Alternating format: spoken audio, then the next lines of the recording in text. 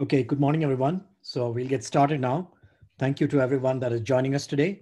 Welcome to today's CNCF webinar, Everything You Need to Know About Storage for Kubernetes. My name is Sanjeev Rampal. I'm a principal engineer at Cisco and a CNCF ambassador. I'll be moderating today's webinar. We would like to welcome our presenter today, Alex Chirkop, founder and CEO at StorageOS. Before we get started, a few housekeeping items.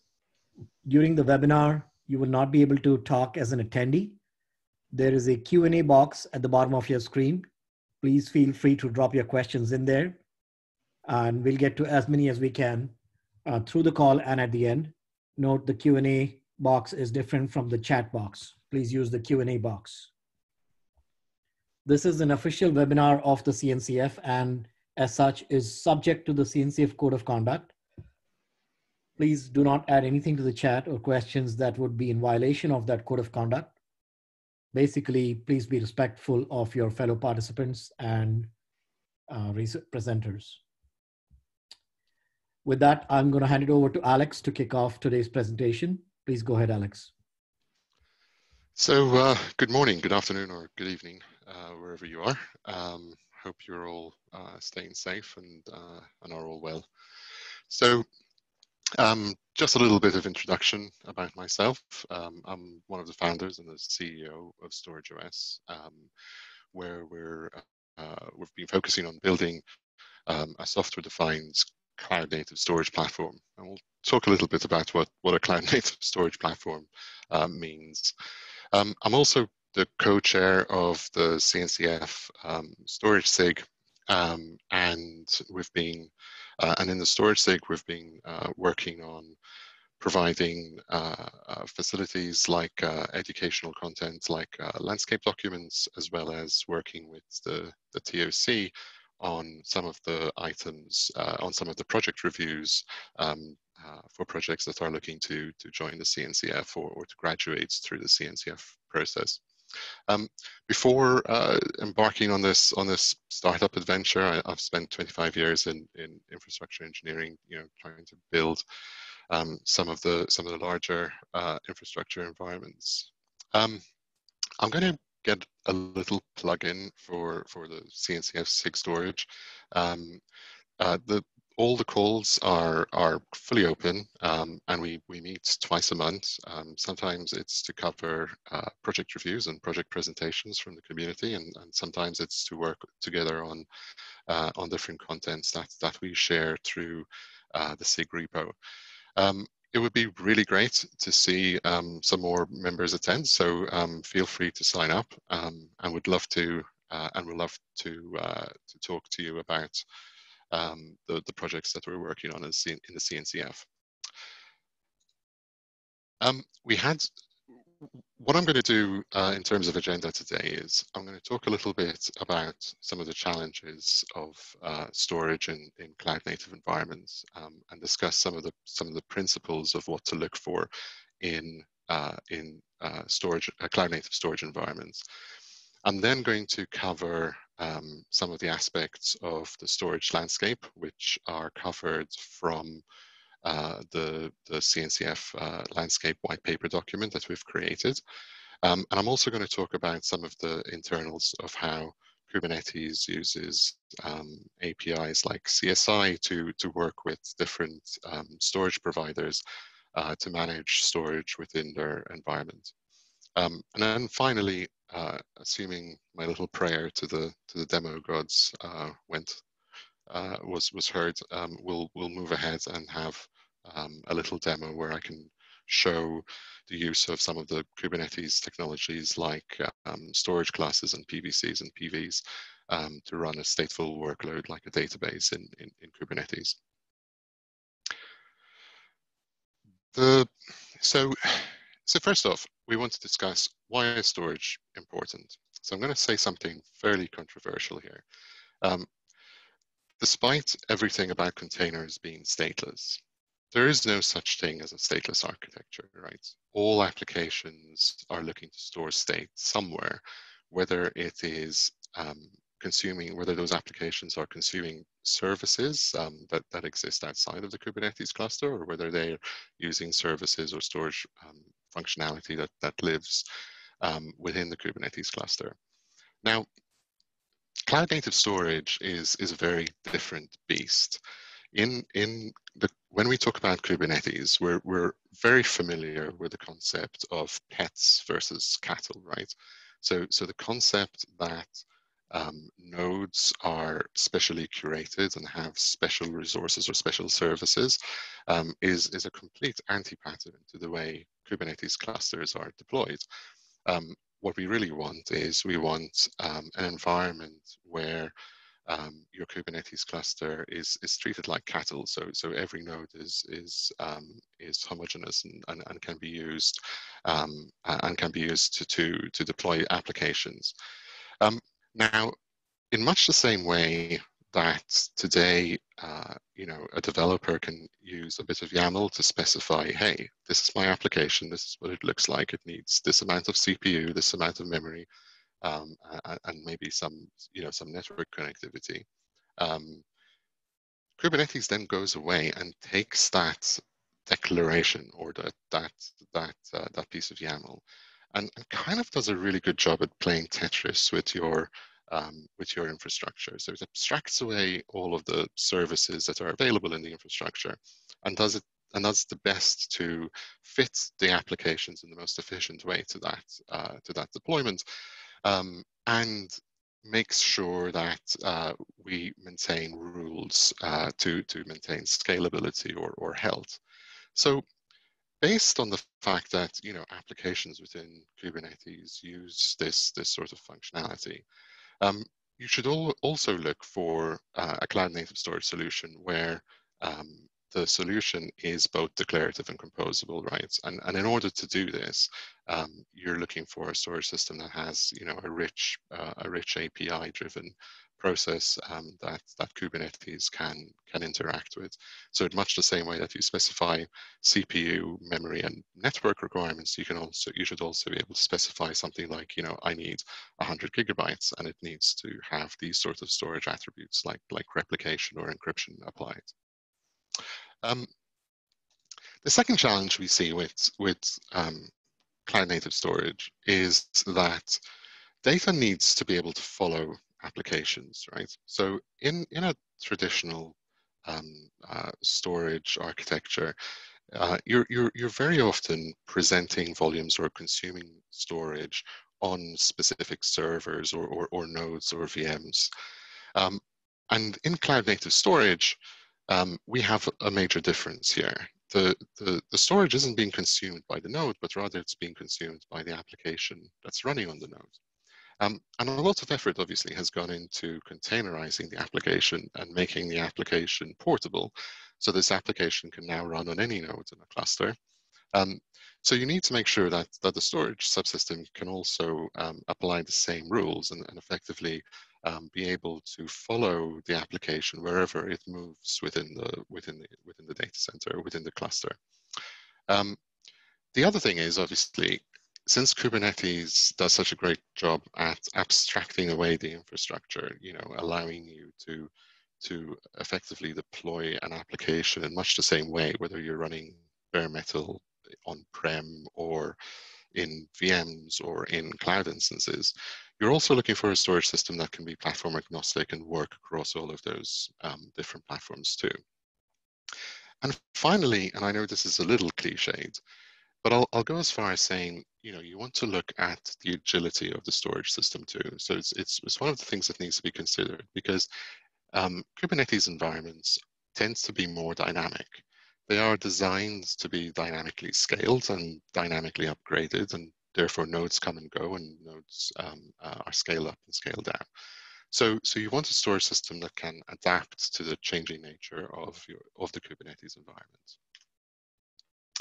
And then finally, this is kind of obvious, right? The people are deploying the automation and using Kubernetes to automate everything with their infrastructure, right? And make it predictable and recreatable.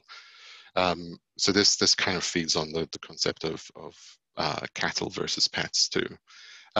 That said, because we're looking to automate everything within the infrastructure, we also want to make sure that the automation applies to the storage environment, and that the storage environment is consistently available and sort of protects the data within your Kubernetes cluster, and can also provide the appropriate levels of performance and security that interact with the Kubernetes environment, right? So you know, predictable deterministic performance and security that natively works with Kubernetes access controls and Kubernetes namespaces, for example, are strong attributes that you should be looking at for. So I'm going to move into to talk next about the CNCF storage landscape white paper. The storage landscape white paper is a document that we started working on now probably about 24 months back. And we've had contributions and lots of reviews on the document. And what we've tried to do here is we've tried to explain the different components and different attributes of a storage system, covering where a storage system can be deployed, the various attributes of the storage system, the layers and the topology within a storage system, as well as how you access storage and the management interfaces that are used on the control plane for those storage systems.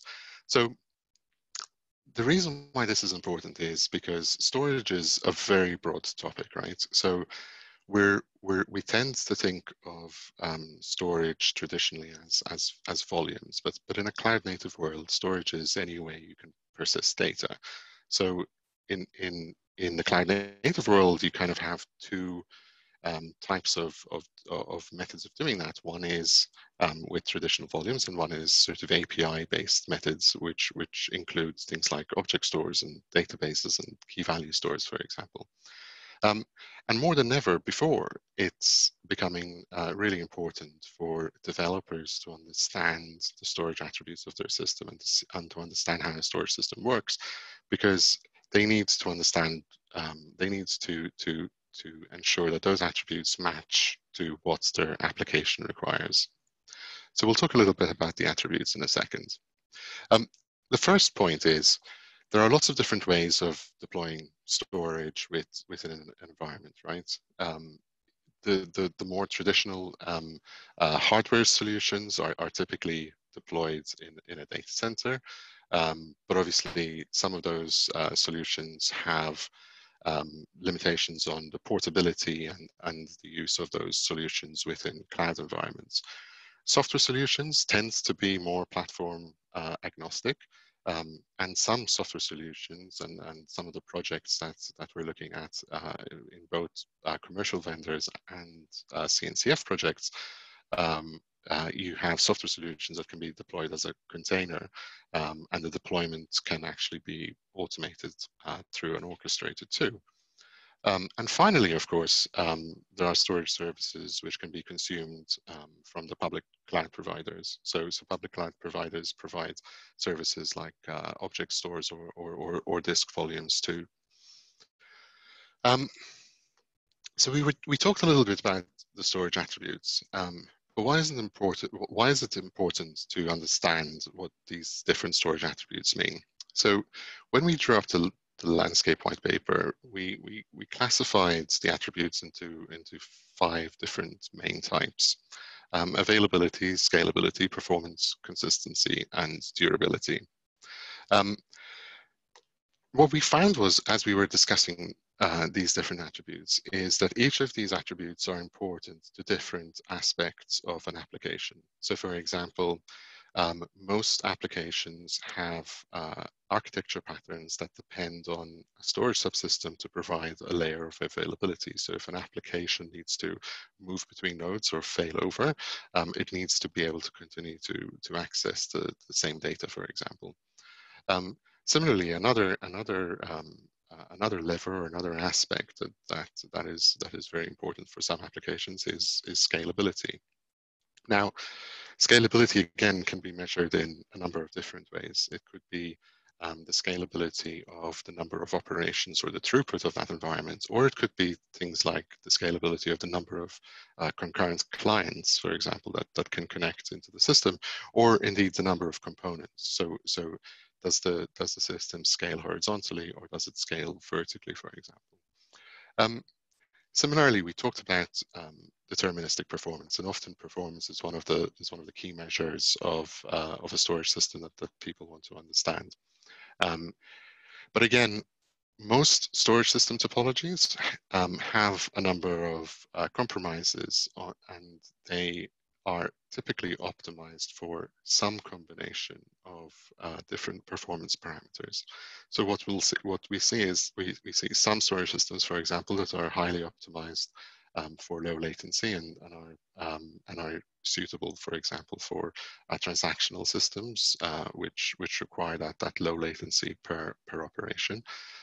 Whereas other storage systems are optimized for throughput, for example, for things like data analytics or data warehousing type operations. When we talk about compromises and optimizations of the different storage systems, the other aspect to keep in mind is the consistency. So most systems will have some level of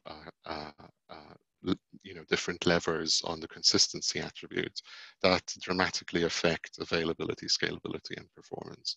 And consistency is measured on two vectors. One is the amount of time that it takes to commit the data to non-volatile storage once it's been committed. And the second is the delay once that data has been committed to be able to access that consistently across all the different nodes in a cluster, right? And you'll find that some applications can tolerate eventual consistency, and some applications need very strong synchronous consistency. And then finally, we look at durability, right? And durability sometimes gets confused with availability, but they are fundamentally different things. So availability is talking about the ability of storage to fail over and to move between nodes and to provide some level of redundancy. The durability is a measure of the way that the data is protected on the back end in the system, and that includes redundancy. But it also includes additional measures, like, for example, the way the storage system protects against corruption on the underlying disk media, for example. So we move on then to the storage layers within a storage system. So in a storage system, it's now more common than ever that a typical environment will be composed of a number of different layers, and some of the layers can be intermingled from different systems. So it's not uncommon to find different storage systems, for example, layered on top of each other to provide different services or different functionality. At the very top, you have the work that the orchestrator is doing, things like virtualizing the mount points and making sure that mount points are available on different nodes within a cluster, and the integration into things like namespaces and the container bind mounts, for example. Another factor to consider within the storage layers is the topology that the storage systems use. There are storage systems that have a very centralized topology, perhaps because they have some proprietary hardware interconnects, or they're designed for scaling vertically. And those sort of systems tend to be optimized for performance and low latency, but obviously they have the complexity of only being able to install to scale vertically. You then move into distributed systems, which tends to provide much better scaling capabilities by scaling horizontally rather than vertically. But distributed systems then have additional complexity and additional latency requirements that need to be taken into consideration, because the data is spread out across more nodes, and therefore across more network connectivity is important. And then there are also technologies which often apply to databases, called sharding, for example, where scaling is and distribution of data is done by filtering the data into different buckets and placing different buckets on different systems. And the last topology I'd like to talk about is hyperconverged, which is something that's becoming a bit more common nowadays. And what we're talking about here is an environment where nodes are simultaneously providing storage to a storage subsystem and used to provide storage capacity, whilst also running applications and compute capabilities. The next layer down talks about the way the data is protected within those systems. We have things like, traditional systems that might use some form of RAID, which effectively creates parity or mirrors for the data. More commonly in distributed systems, we see erasure coding, which again is a way of splitting the data into multiple components and creating multiple fragments of parity in data that can be used to recover the data if any individual node goes down. And then we have the concept of replicas, where data is replicated in its entirety to a number of different nodes. And often this is a big sort of play between performance, data protection, and availability and durability, right? So things like erasure coding provides amazing durability, but typically at a latency cost. And things like replicas provide a lower latency solution, but typically at the cost of using additional capacity. Now, one thing that mustn't be forgotten is the concept that every storage system also provides some layer of data services. So things like replication of data or snapshots or clones, which are point-in-time copies of data, which are typically important for different workflows, whether it's providing disaster recovery or business continuity, or providing backup functionality in your system. And we can't forget the physical or the non-volatile layer, right? So, from traditional spinning media to fast solid state devices, and moving forward to non-volatile, memory class type components. Each of those components offer a variety of different storage attributes when it comes to, obviously performance, but also more importantly, things like durability too. One of the things that's quite interesting is we try to put a table in place to compare the different storage topologies between local, remote, and distributed systems, and we kind of see that the topology comparison affects each of those storage attributes by quite an amount, right? So local systems, for example, are limited in availability, whereas remote and distributed systems have better availability and better scalability. But of course, performance tends to be lower in local systems, and we'll talk a little bit about data locality in a minute. But obviously, remote and distributed systems tend to have slightly higher latencies. So we move on then to the data access interfaces, and we talked a little bit earlier on about the concept of volumes and APIs, right?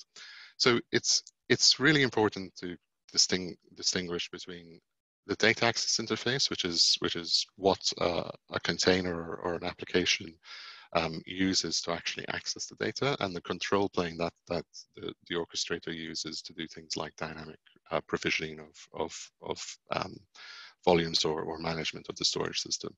So it's probably fair to say that the most mature APIs that are available today with Kubernetes integration are the volumes. So things like block devices, file systems, and shared file systems.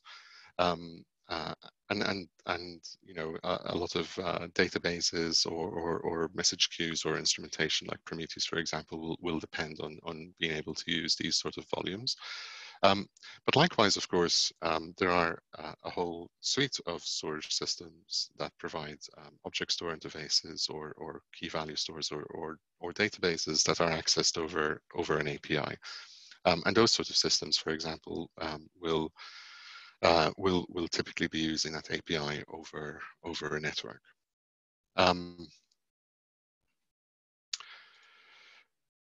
Each of the different data access interfaces are typically suited to different sets of attributes. So what I'm going to I'm going to let that settle in for a second, and you can see some of the comparisons on the screen. So for example, you know, you typically expect block systems to perhaps have a lower latency, or file systems to be able to provide the ability to share workloads across multiple nodes, for example, and object stores are well known for being able to scale to very large capacities, for example. But that said, one word of caution that caveats all of this is that you know, we go back to the storage topologies and the layering.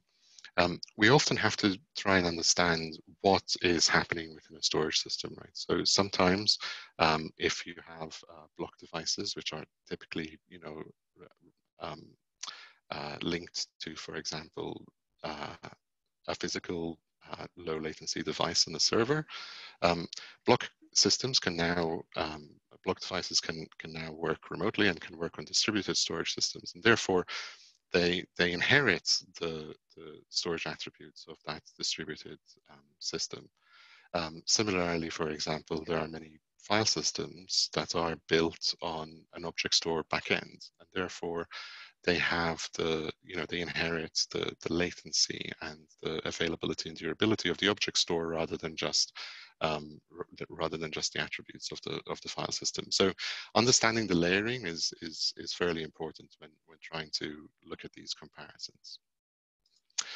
And then we move on to the orchestration and management interfaces. So this is how things like dynamic provisioning work between Kubernetes and the storage system. So the container orchestrator over Kubernetes has a control plane interface. There are a number of these interfaces, and they talk to the control plane in the storage system. Now, in some cases, the storage system supports the control plane APIs natively, and in some cases, the orchestrator is talking via a framework or a set of tools to provide the bridge between the orchestrator API and the storage system API. Of course, as we discussed before, the workloads talk to the data plane via the data access interface, which is very separate from the control plane interfaces. So you might ask, okay, we've listed a number of different control plane interfaces, but what do they all mean? So the key interface here is the container storage interface. The container storage interface is, you know, similar to CNI for networking or CRI for the runtime. Is a standard API which was adopted between orchestrators like Kubernetes and different storage vendors. So currently there are, I actually lost track, but there's easily 50 or more storage systems that support the CSI interface that integrate with Kubernetes. I'm highlighting CSI because this is the de facto standard for interfacing Kubernetes to different storage systems and different storage services. In the past, we had drivers that were mainlined into the Kubernetes source, and we had the concept of Kubernetes flex volumes, but if you're trying to implement a new system nowadays, it's probably worth focusing entirely on CSI, because that's the standard where all the development and advancements are happening today. So we'll talk a little bit now about how storage is configured in Kubernetes. So now that we talked about and we kind of set the scene of the storage system with all its different layers and different data access methods and different control plane access methods, what does this actually translate to in real life, and how are these how do these systems interact with Kubernetes? So we'll talk a little bit first about the concept of dynamic provisioning. So you remember when we said storage needs to be application-centric, and therefore that enables, you know, self-service and declarative and composable storage. How is this actually achieved? So the main abstraction layer here is called a storage class. So effectively, a storage class is a definition that specifies a driver interface, typically through CSI. That driver interface will be used by the storage system to provide and manage the storage, right? And this is in relation to dynamically provisioning the storage, but also things like attaching storage to physical nodes or to nodes within the cluster, and mounting that storage and managing the storage lifecycle. So that's all well and good, but what does a storage class really look like? So a storage class is actually typically something really, really simple like this. The storage class defines a name. So in this case, we're calling it fast, because you can create different storage classes for different types of environments. It might specify some labels or flags that are specific to the storage system, and it defines the provisioner. In this case, I've simplified it and just call it storage OS. But if we were using CSI, the provisioner would be a CSI provisioner. What this translates to then is how do developers who want to use that composable storage, how do they actually register what they need?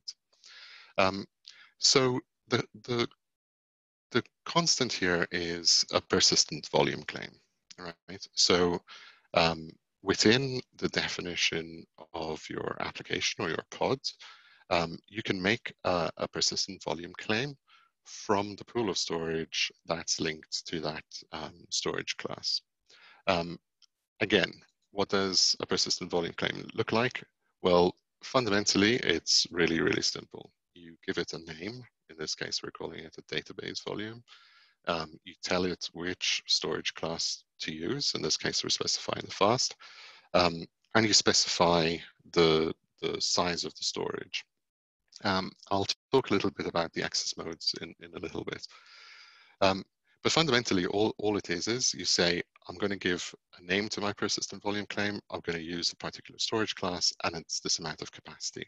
It is also possible to pass things like labels, which might affect the provisioning capabilities of which might be specific to a particular storage system too.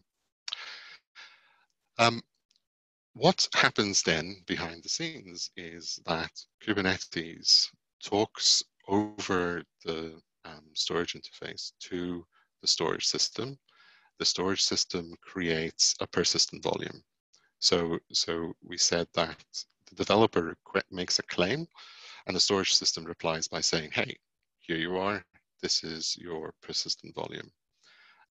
You then reference that claim in the pod, and when your application in the pod is started, that persistent volume is connected into the pod. So moving forward a little bit, what does that actually look like? So this is an example of a simple, an empty pod that just runs a sleep command and uses a PVC1 claim. So what we see here is when the PVC is requested, the storage system will create the persistent volume like we just described. And then that persistent volume is attached to a node and is mounted, typically in varlib kubelet into a long path name in varlib kubelet. Once that happens and the container is then started, that part in the node is bind mounted into the specified mount point, which in this case is /mnt, within the container namespace. So the application starts and now has access to a file system or that volume under in this case the /mnt mount point. If that application then moves to different nodes within the cluster, the reverse happens. The persistent volume is detached and reattached on another node, and then remounted and can be reused by an application on the other node. So if you recall, we talked a little bit about volume access modes too. So in the volume access modes, we have two typical modes. One is read-write once and one is read-write many. So read-write once means that the volume is mounted and accessed exclusively only by one node. This is typically the type of storage that you'd see from, say, block storage services. We also have the read-write many.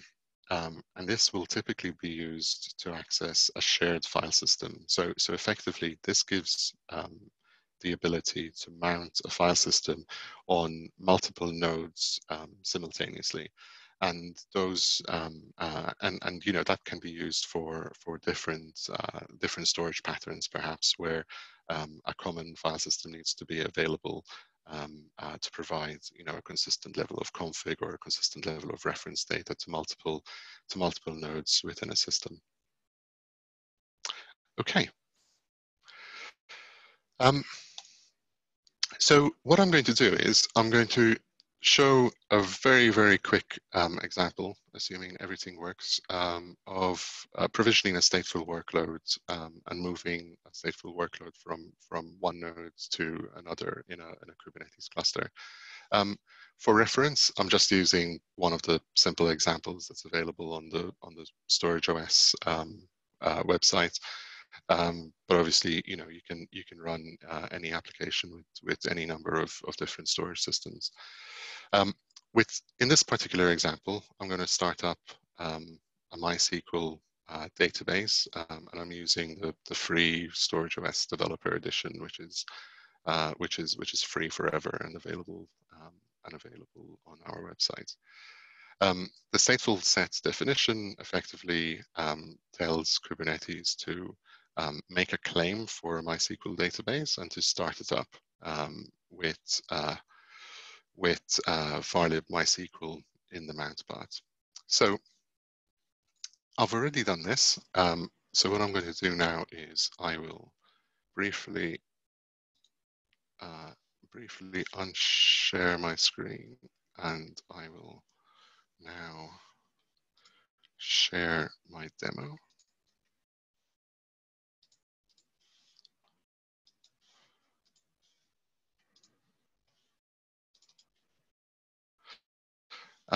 Sanjeev, can you just confirm that the demo screen is loaded?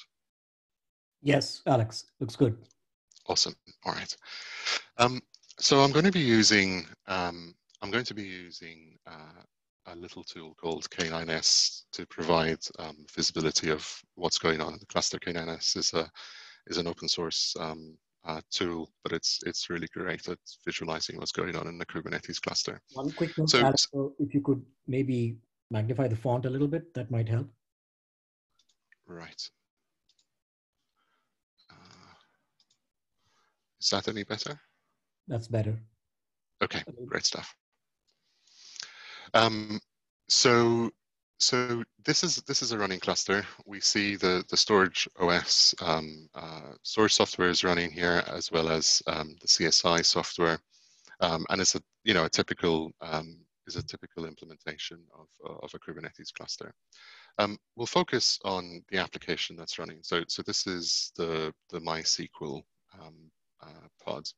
So before we move forward, what I just want to show is I want to show the pod and the YAML for that pod, which is running successfully here. And I want to be able to also, and I also want to show you the storage class. So we have the fast storage class here, and we can describe the storage class, which gives you the very simple information to say that this is using the CSI API to talk to the storage system. We can look at the PVC. So we have the PVC called data MySQL 0, and it's connected to this volume. So we can also see that volume. We can see the persistent volume here. So this is the persistent volume that claim is using. And what this means is that we now have MySQL running in a stateful set on our cluster on a persistent volume. So as an example, I will show you we can connect to MySQL and quickly show the databases that are currently defined. This is a blank install, so this is just the stuff that you get on a native on startup.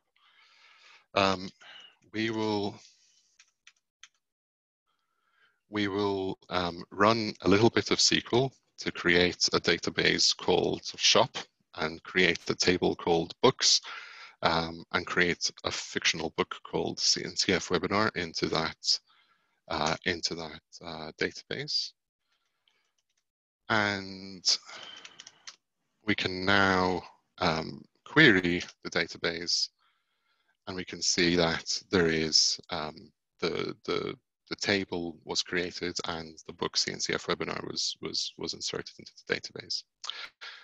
So now what I'm just going to show you is this cluster is running on 3 nodes, and the MySQL pod is running on the node name that ends in 3UJ9R. So what I'm going to do now is I'm going to use the Kubernetes cordon command to tell Kubernetes that I don't want any new workloads to be scheduled on that node. And what I am going to do now is I'm going to kill the stateful set that's running on that node. So there we go. I've just deleted the pod for that stateful set. Kubernetes is going to see that the pod was killed and needs to reconcile desired states versus actual states. So it's now going in and creating a new instance on another node that ends in 3UJ9B.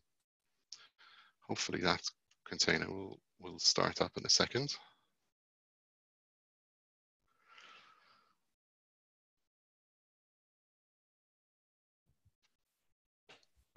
Of course, this is where normally it takes 2 seconds, and today it's decided to take a little longer. Alex, a few questions have piled up in the Q&A chat. So if you feel like you want to pick 1 or 2 at any point. Okay. Actually, that's a good thing. I'll just finish off this demo now, and we can do that. So what we can see here is that the MySQL instance actually has now started on another node. And what we should be able to do is we should be able to query the database again. And what we see is we get the same information back. So effectively, what's happened here is the pod was terminated. Kubernetes restarted the stateful set on another node, reconnected the PVC, and that persistent data was provided there.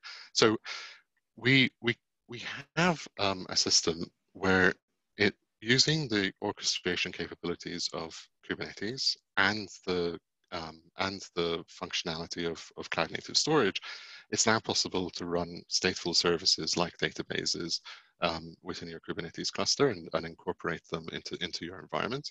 And it also means that you can now quite easily build anything as a service, right? So whether it's a database, a message queue, Prometheus services, Elasticsearch, Kafka, whatever that is, you can now run them as a service dynamically within your Kubernetes cluster with that persistent storage backend.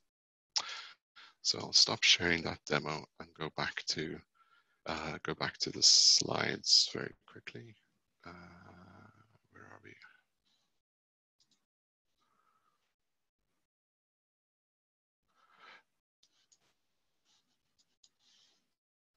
Oh, my slide's closed. Never mind. I'll just talk. I was only going to have a thank you slide up. So we can go through and answer some of the questions. So hopefully this provided some useful background. I tried to make it, you know, I only tried to use StorageOS as an example, but you know, hopefully this gave you a broader understanding of the storage landscape. Would love you to have a look at the landscape white paper, and it would be great to get feedback on that white paper, because we're about to release a second version that's further expanded and updated. There's a question about the meetups for the CNCF SIG and for StorageOS. For the CNCF SIG, we meet twice a month. The meetings are in the CNCF public calendar. It's the second Tuesday and the second Wednesday and the fourth Wednesday of every month. We had another question to say, can I limit containers to access to spec files or inherit the volume settings? So I'm going to try and interpret that question. So effectively, the containers will be using the volumes, and the volumes, just like the containers and the pods, are created within the same concept of the Kubernetes access controls. So things like namespaces and access to those namespaces and the filters, etc., that apply to those namespaces also apply to the volume abstractions too.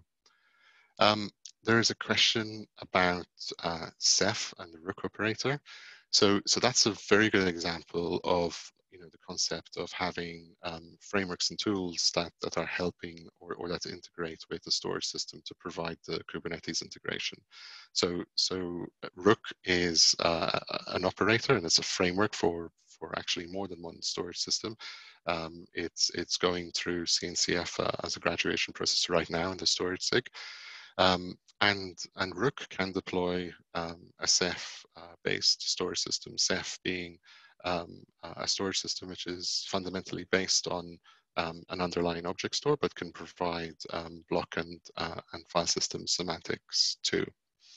Can multiple containers in a single pod share the same PVC? So the answer is yes. There are two ways that this can happen. If multiple containers within a pod can access the same read-write once volume if they are on the same node, typically. So this is something that some storage systems support. However, if you want to follow the storage patterns properly, it's best to use the read-write many or a shared file system if many containers need to be able to access the same volume.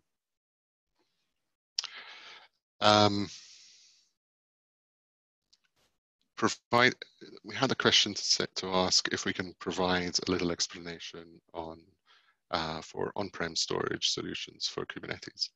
So on-prem solutions are quite varied, because of course, as we discussed, we have some of the traditional storage vendors. So maybe things like traditional physical hardware storage or array type solutions, some of which have very well integrated CSI drivers that can integrate with Kubernetes. But likewise, there are there are suites of software-defined storage systems, like StorageOS or Ceph and Rook, for example, that can be deployed on premise too. And there isn't an answer where I can say, this is definitely the storage solution that you should use for on-prem. The reason being, as we discussed, is that there is a whole suite of different attributes that you need to look at, and perhaps some decisions that might factor into the process might be cost-based, or they might be platform compatibility based. So for example, you might find it easier to deploy a software solution if you're running environments on-prem and in the cloud, or some sort of hybrid. But it's something that you need to understand from the backend, from your backend system too. There's a question to ask: is StorageOS a shared file system? How does it handle read writes from multiple nodes? And do you handle file locks? So what you'll find is that StorageOS can provide both read write once and read write many solutions. And similar to some of the read write many solutions, they are provided using a shared file system. So in the case of something like Ceph, for example, it might use the Cephfs file system. Other storage systems might be using something like NFS, for example, as the way of providing the shared file system across multiple nodes. So in terms of how they handle things like file locks will be very dependent on the NFS implementation of the underlying storage system. If they're using a modern NFS implementation and support things like NFS version 4, then you should be able to handle state and lock failovers too. Is there work being done to provide a more user-friendly platform-agnostic shared file system approach? I find it difficult to provide a solution that will work on many platforms and clouds. Right. So that's a good question. I think if you're looking to find a solution that will work on many platforms and different clouds, you should be looking at some of the software-defined storage solutions that are out there. There are a number of CNCF projects that provide software solutions, and there are a number of commercial vendors, like StorageOS, that provide those solutions too. Software-defined solutions typically are platform agnostics, although you may find that different solutions might be optimized or might have some caveats on different services or different cloud providers that they're optimized for that they run on. Can I depend on servers' internal SSD was another question. So that's a very, very good question. And this ties into, again, the software-based solutions. So typically software-based solutions like StorageOS or Rook, for example, can use storage that's available on each node to provide a storage pool that effectively spans the different nodes within a cluster. So yes, you can use the internal SSD, and effectively the software-defined storage system provides kind of like a storage persona to those nodes, and allows you to turn those commodity disks or commodity systems into a storage service with different data services based on the software solution you're using. Is there a CSI driver to allow accessing an object store via PVC? So the answer is yes and no. So specifically at PVC, no. The CSI API is focused on providing functionality to access volumes within a system, and those volumes typically mean block, file or shared file. There are, however, a number of discussions which are happening in the Kubernetes storage SIG right now that are talking about providing an abstraction to define access to object stores and buckets and things like that through a Kubernetes abstraction layer. So as I mentioned earlier, volumes are probably the most mature abstraction within Kubernetes when it comes to storage. Things like object stores are happening right now, so you should watch this space. And if you're interested in finding out the details, join the Kubernetes storage SIG mailing lists. And with that, we are 1 minute from time, and I believe I've covered all of the questions in my list here. Sanjeev, were there any other questions that maybe I missed out on?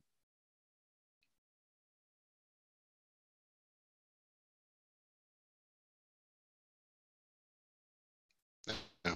All right.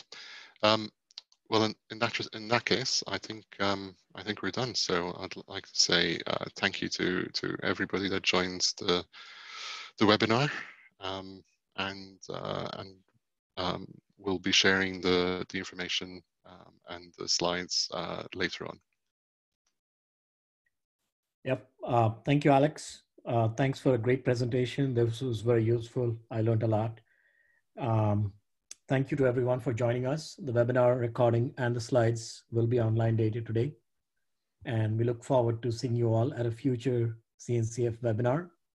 Stay safe and have a great day. Thank you. Thank you.